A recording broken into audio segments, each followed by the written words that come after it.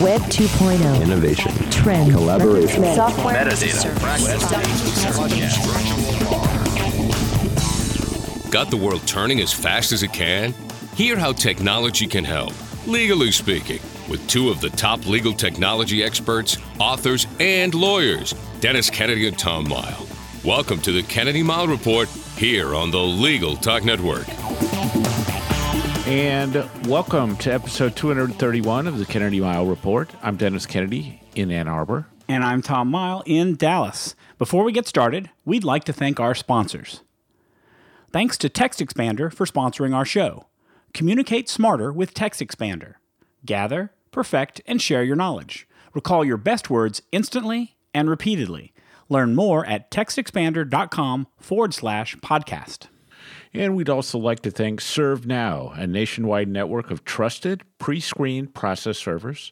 Work with the most professional process servers who have experience with high-volume serves, embrace technology, and understand the litigation process. Visit servenow.com to learn more.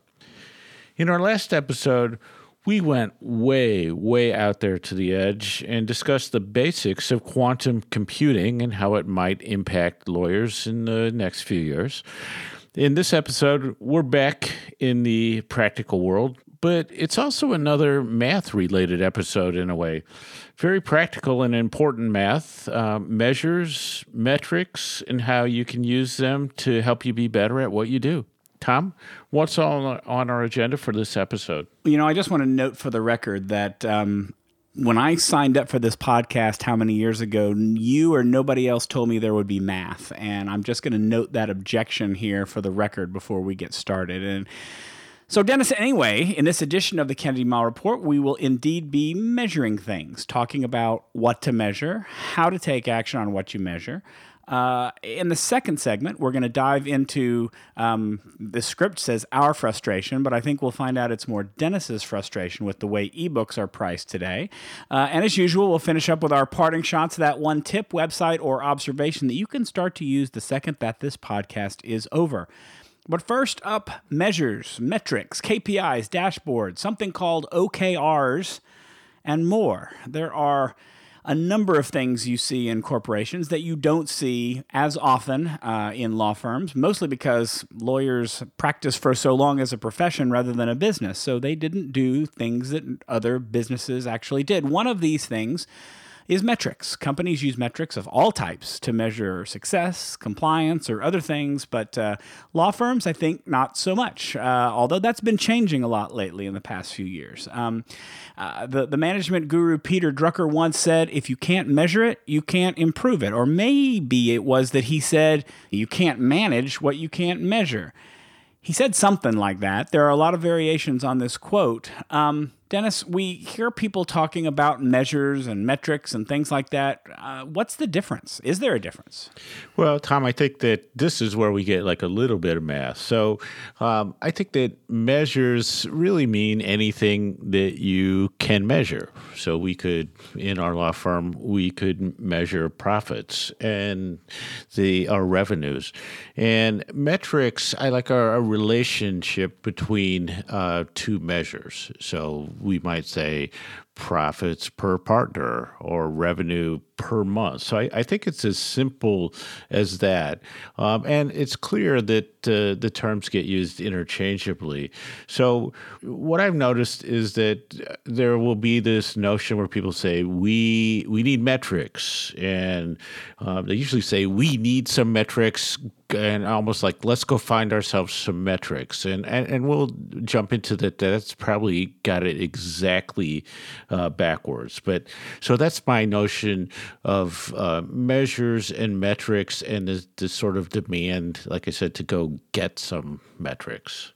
Well, I don't think I agree. It's not necessarily getting metrics. It's using metrics. It's saying, what can we measure to be successful? What can we measure to figure out how successful we are? And I think, you've given some examples. Let's give a few more examples. A lot of law firms decide to measure how successful their marketing efforts are. The total marketing spend, total number of leads generated, converting leads into clients, how much it costs to acquire a client. These are metrics that relate directly to the success of the firm. Those are things that are more easily measured. You may want to measure how much revenue you generate from a particular client on a case-by-case basis. That can help you decide what types of cases or what types of clients you want to handle. So that's why figuring out what to measure is important. You might want to measure the number of new clients that you get per month, or the revenue billed per month, or the revenue you collect per month.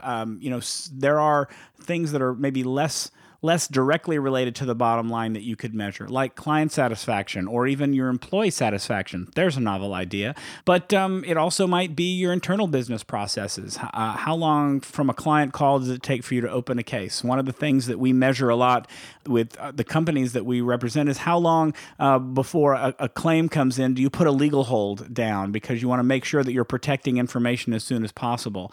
There are dozens and hundreds of things that you can measure, and really I think what we're going to talk about today is how to prioritize what it is that you want to measure, and it's really those types of things you need to think about. Is it about how successful your marketing is? It is how successful your revenue generation is. It is how efficient you are in the practice of law. I think that one of the first things you have to decide before you can start to use metrics is to figure out what measurements are going to be important to you.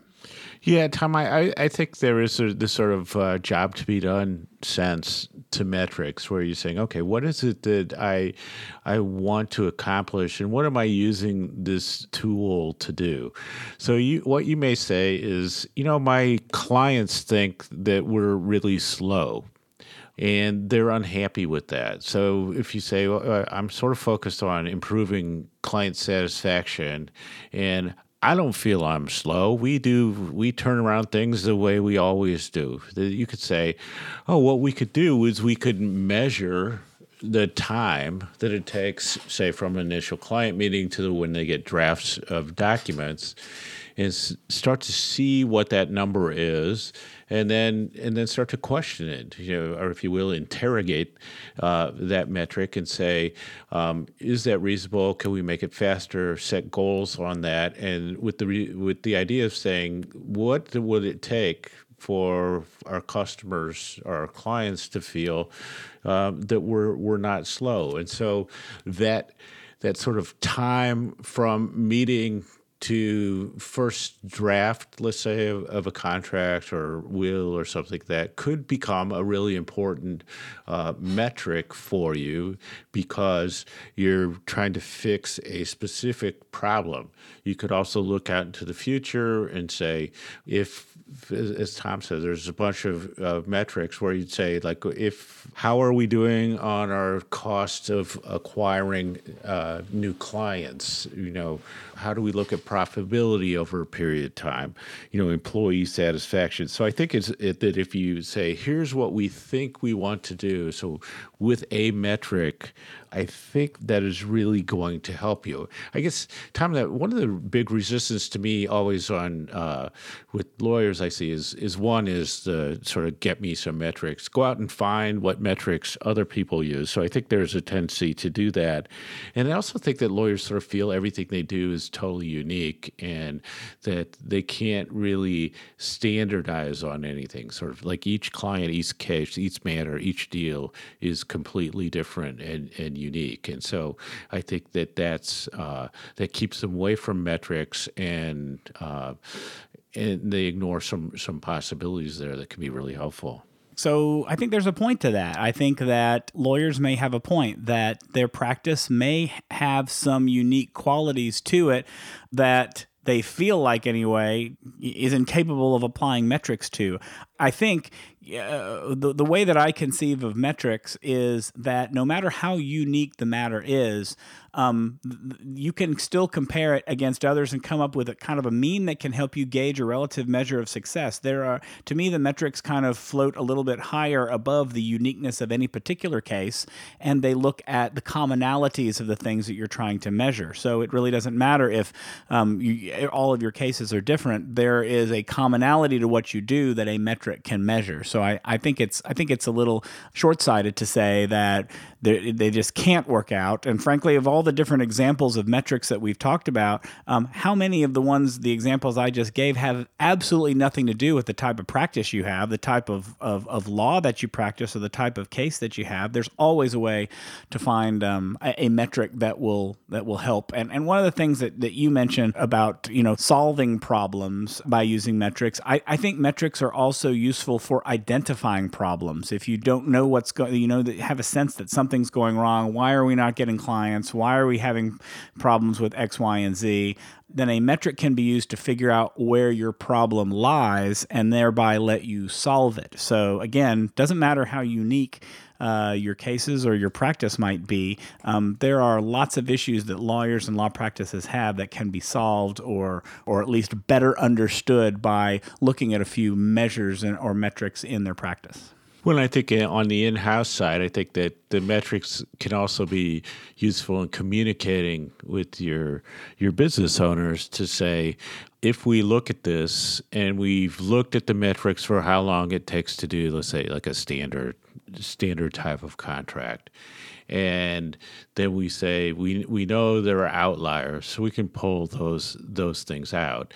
And then you go to the business owner and say, okay, if we were able to get like a 7-day turnaround or whatever, it would make sense. But let's use that as the example, with the understanding that if we're doing a brand new, say, like total enterprise software agreement, it is not going to be a 7-day agreement, then I think that the business owners were always happy about that, because they would say, okay, if it's standard, we know what to expect, and we can make plans on that, and we can put that into our project plans, and our project manager can build that in. And then we have an understanding that there are going to be outliers, and if we identify them ahead of time, then we're in that magical world of communication where things just go better and people get happier. So I like that. Tom, I don't know what, as you run into things, I know there's things that you do, there's things that I did, but what do you think are the things that typically law firms and lawyers are using as metrics these days that you would say are sort of the common ones? Well, I mean, I think that the metrics that most lawyers would use all revolve around money. They all revolve around either how much it costs to do something or how much revenue is generated by doing something. That would be my guess is that one of the more useful metrics would be to determine how much did it cost me to gain this client and how much money do I make from them doing the type of work that I do. If you are doing a criminal defense practice where you're not making a lot of money versus on the other side, you're doing a corporate litigation practice where you're making considerably more money. I think those are the types of metrics that you want to be able to understand is what are the most profitable clients that I can get at the lowest possible cost to get them. So to me, the most logical metrics for firms to use are going to be around money, although I would argue that some of the most useful ones are the ones to say, what are some of the factors in the firm that can help me make money? The client satisfaction and employee satisfaction, to name just a few, I think are equally as important, but lawyers don't think of those quite as often as I would like. Yeah, I also think that lawyers tend to look, because it is so front and center for lawyers, is the whole billable hours. So you have the time billed, the time actually invoiced, the time actually collected, and some efficiency metrics around that people focus on, and that sort of kind of becomes this.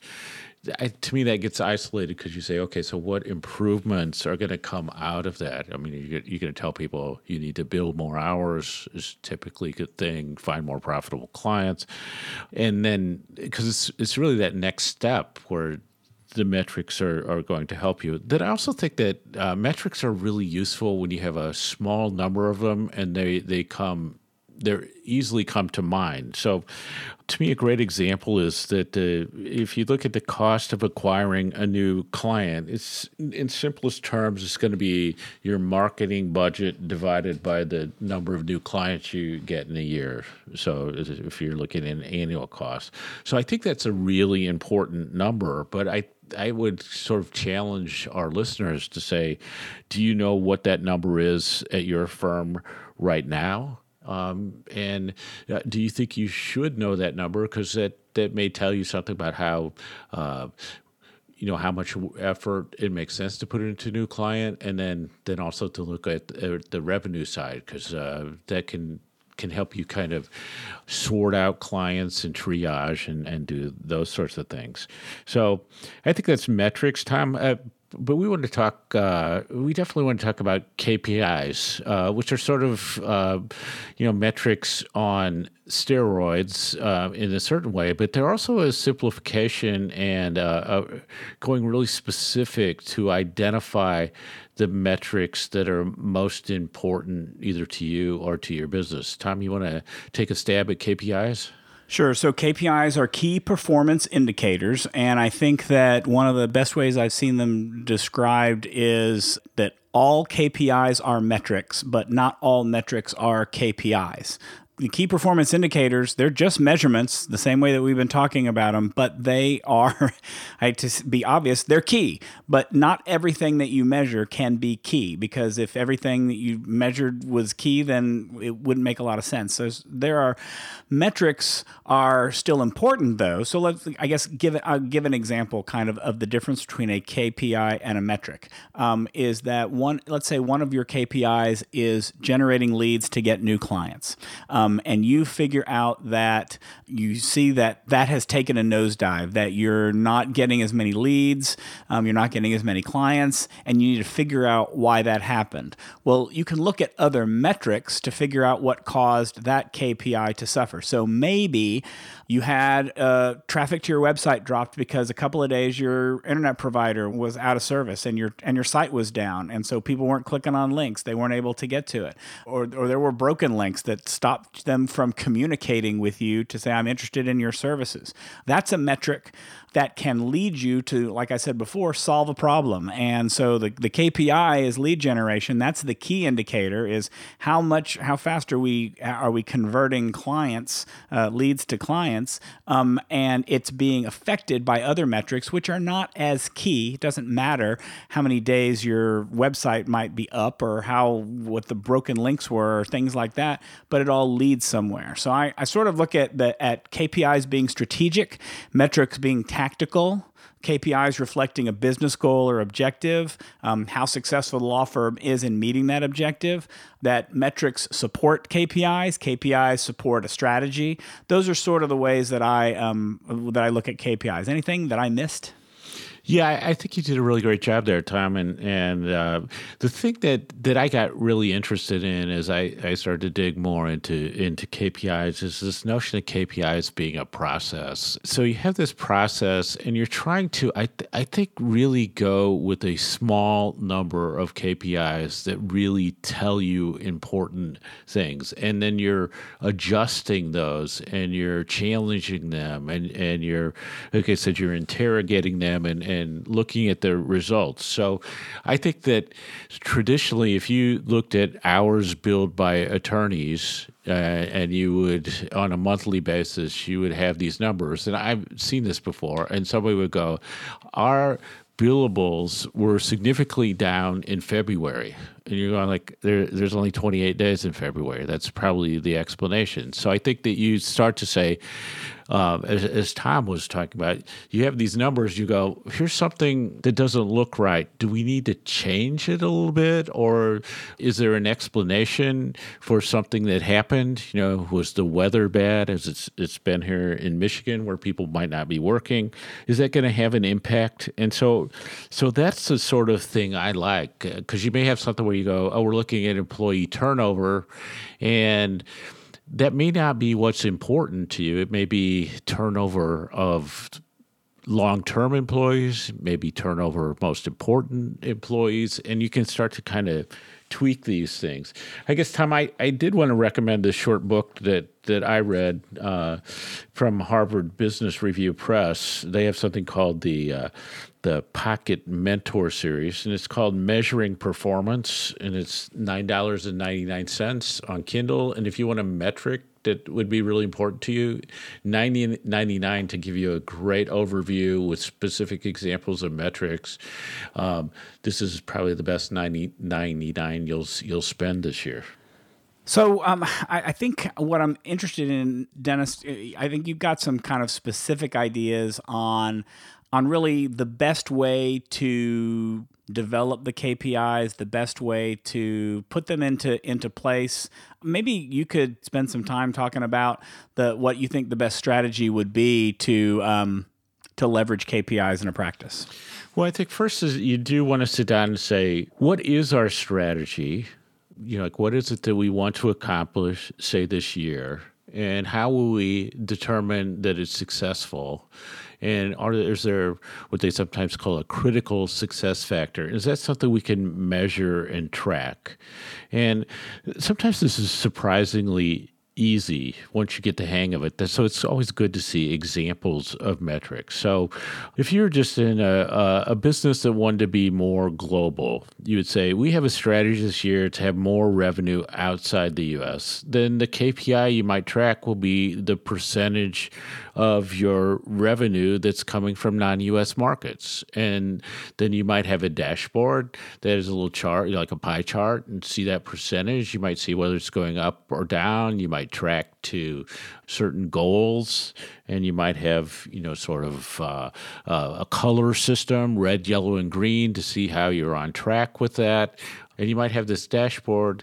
And so I think that it's one of those things where if you spend the time up front, which people always don't like to do, but if you do that and you align strategy and try to pick a few things and track those, that really gets you off to a good start. And then you can get those sort of more in alignment with what you want and get better information that you can turn into action on. Sometimes you just have to pick a metric that may make sense. So my friend John Albert, when he was at Bryan Cave, was doing some metrics to look at how they wanted to analyze what they were doing to make decisions on that basis. And he told me he had like maybe 4 or 5 possibilities, but the one they decided to go with was profit per partner. And they decided they could, start with that and key a system to that. So when they budgeted cases and stuff like that, they looked at the impact on profit per partner.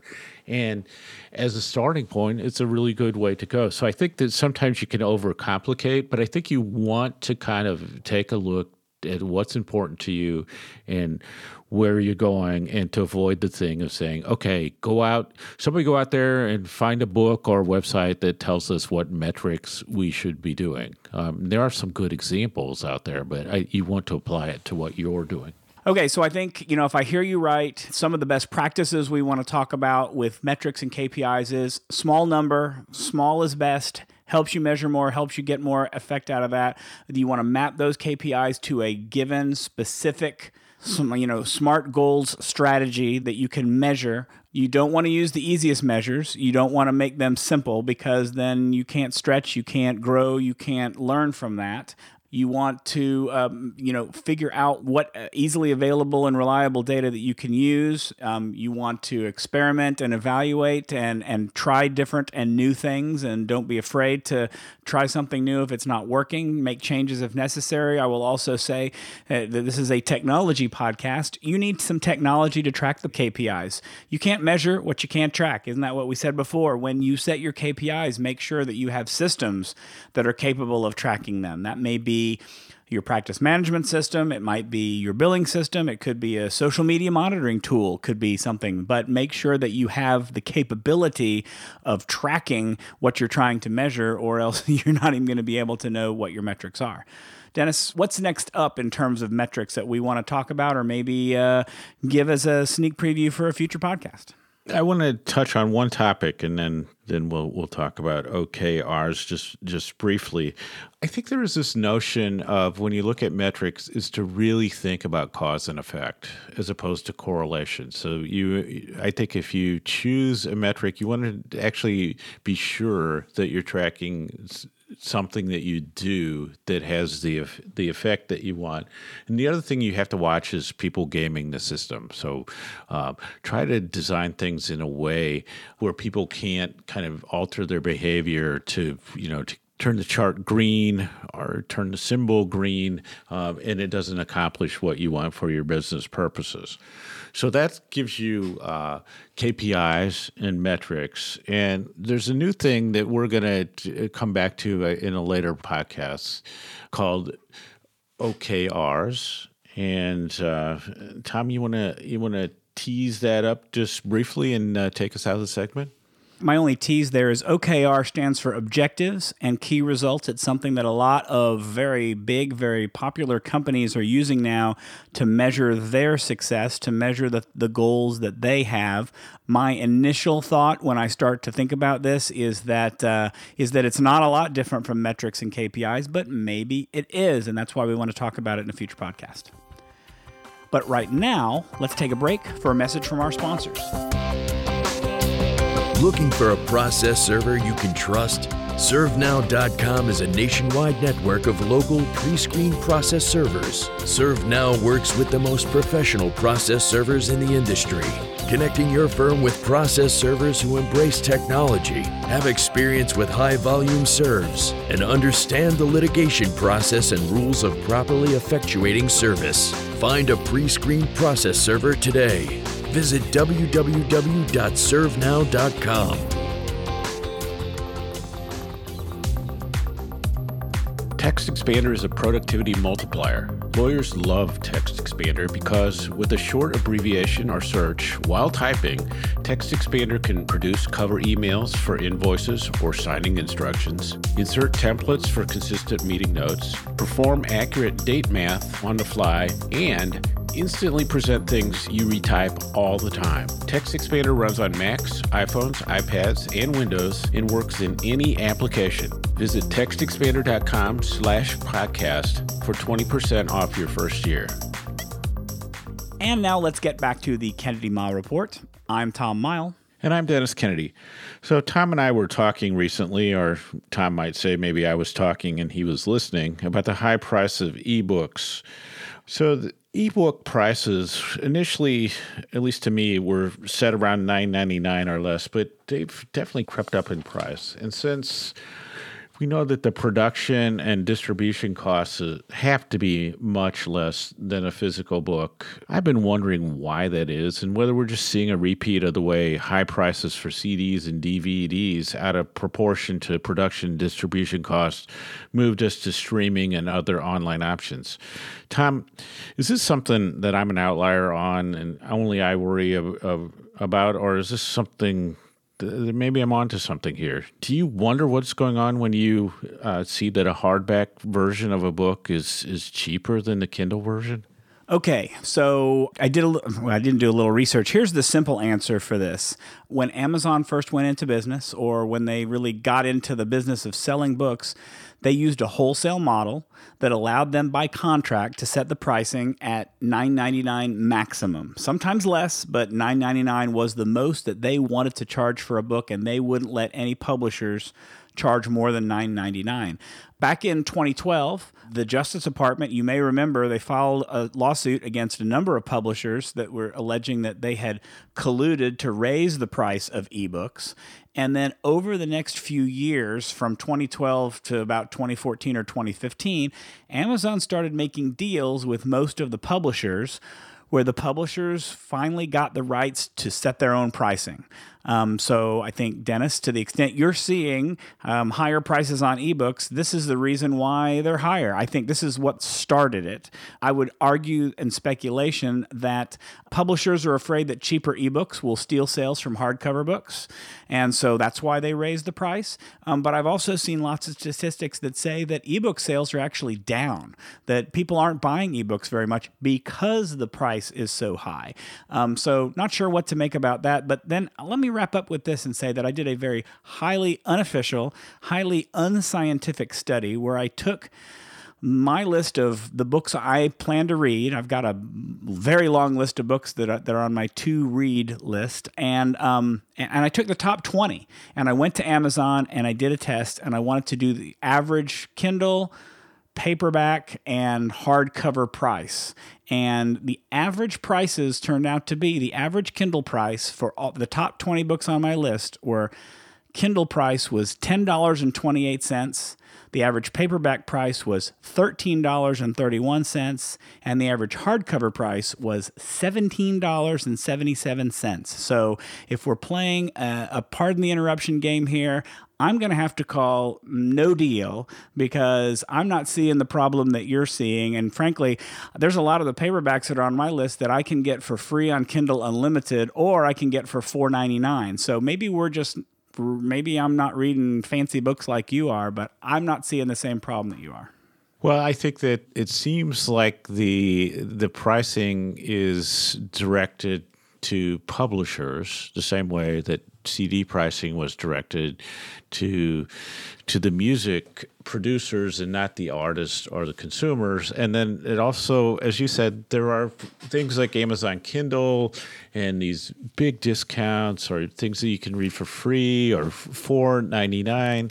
And it's a matter of timing and whether you know about it. And there are a bunch of production costs and other things like that. But the fact is that to distribute a digital book in a Kindle format conceptually feels like it's nothing, right?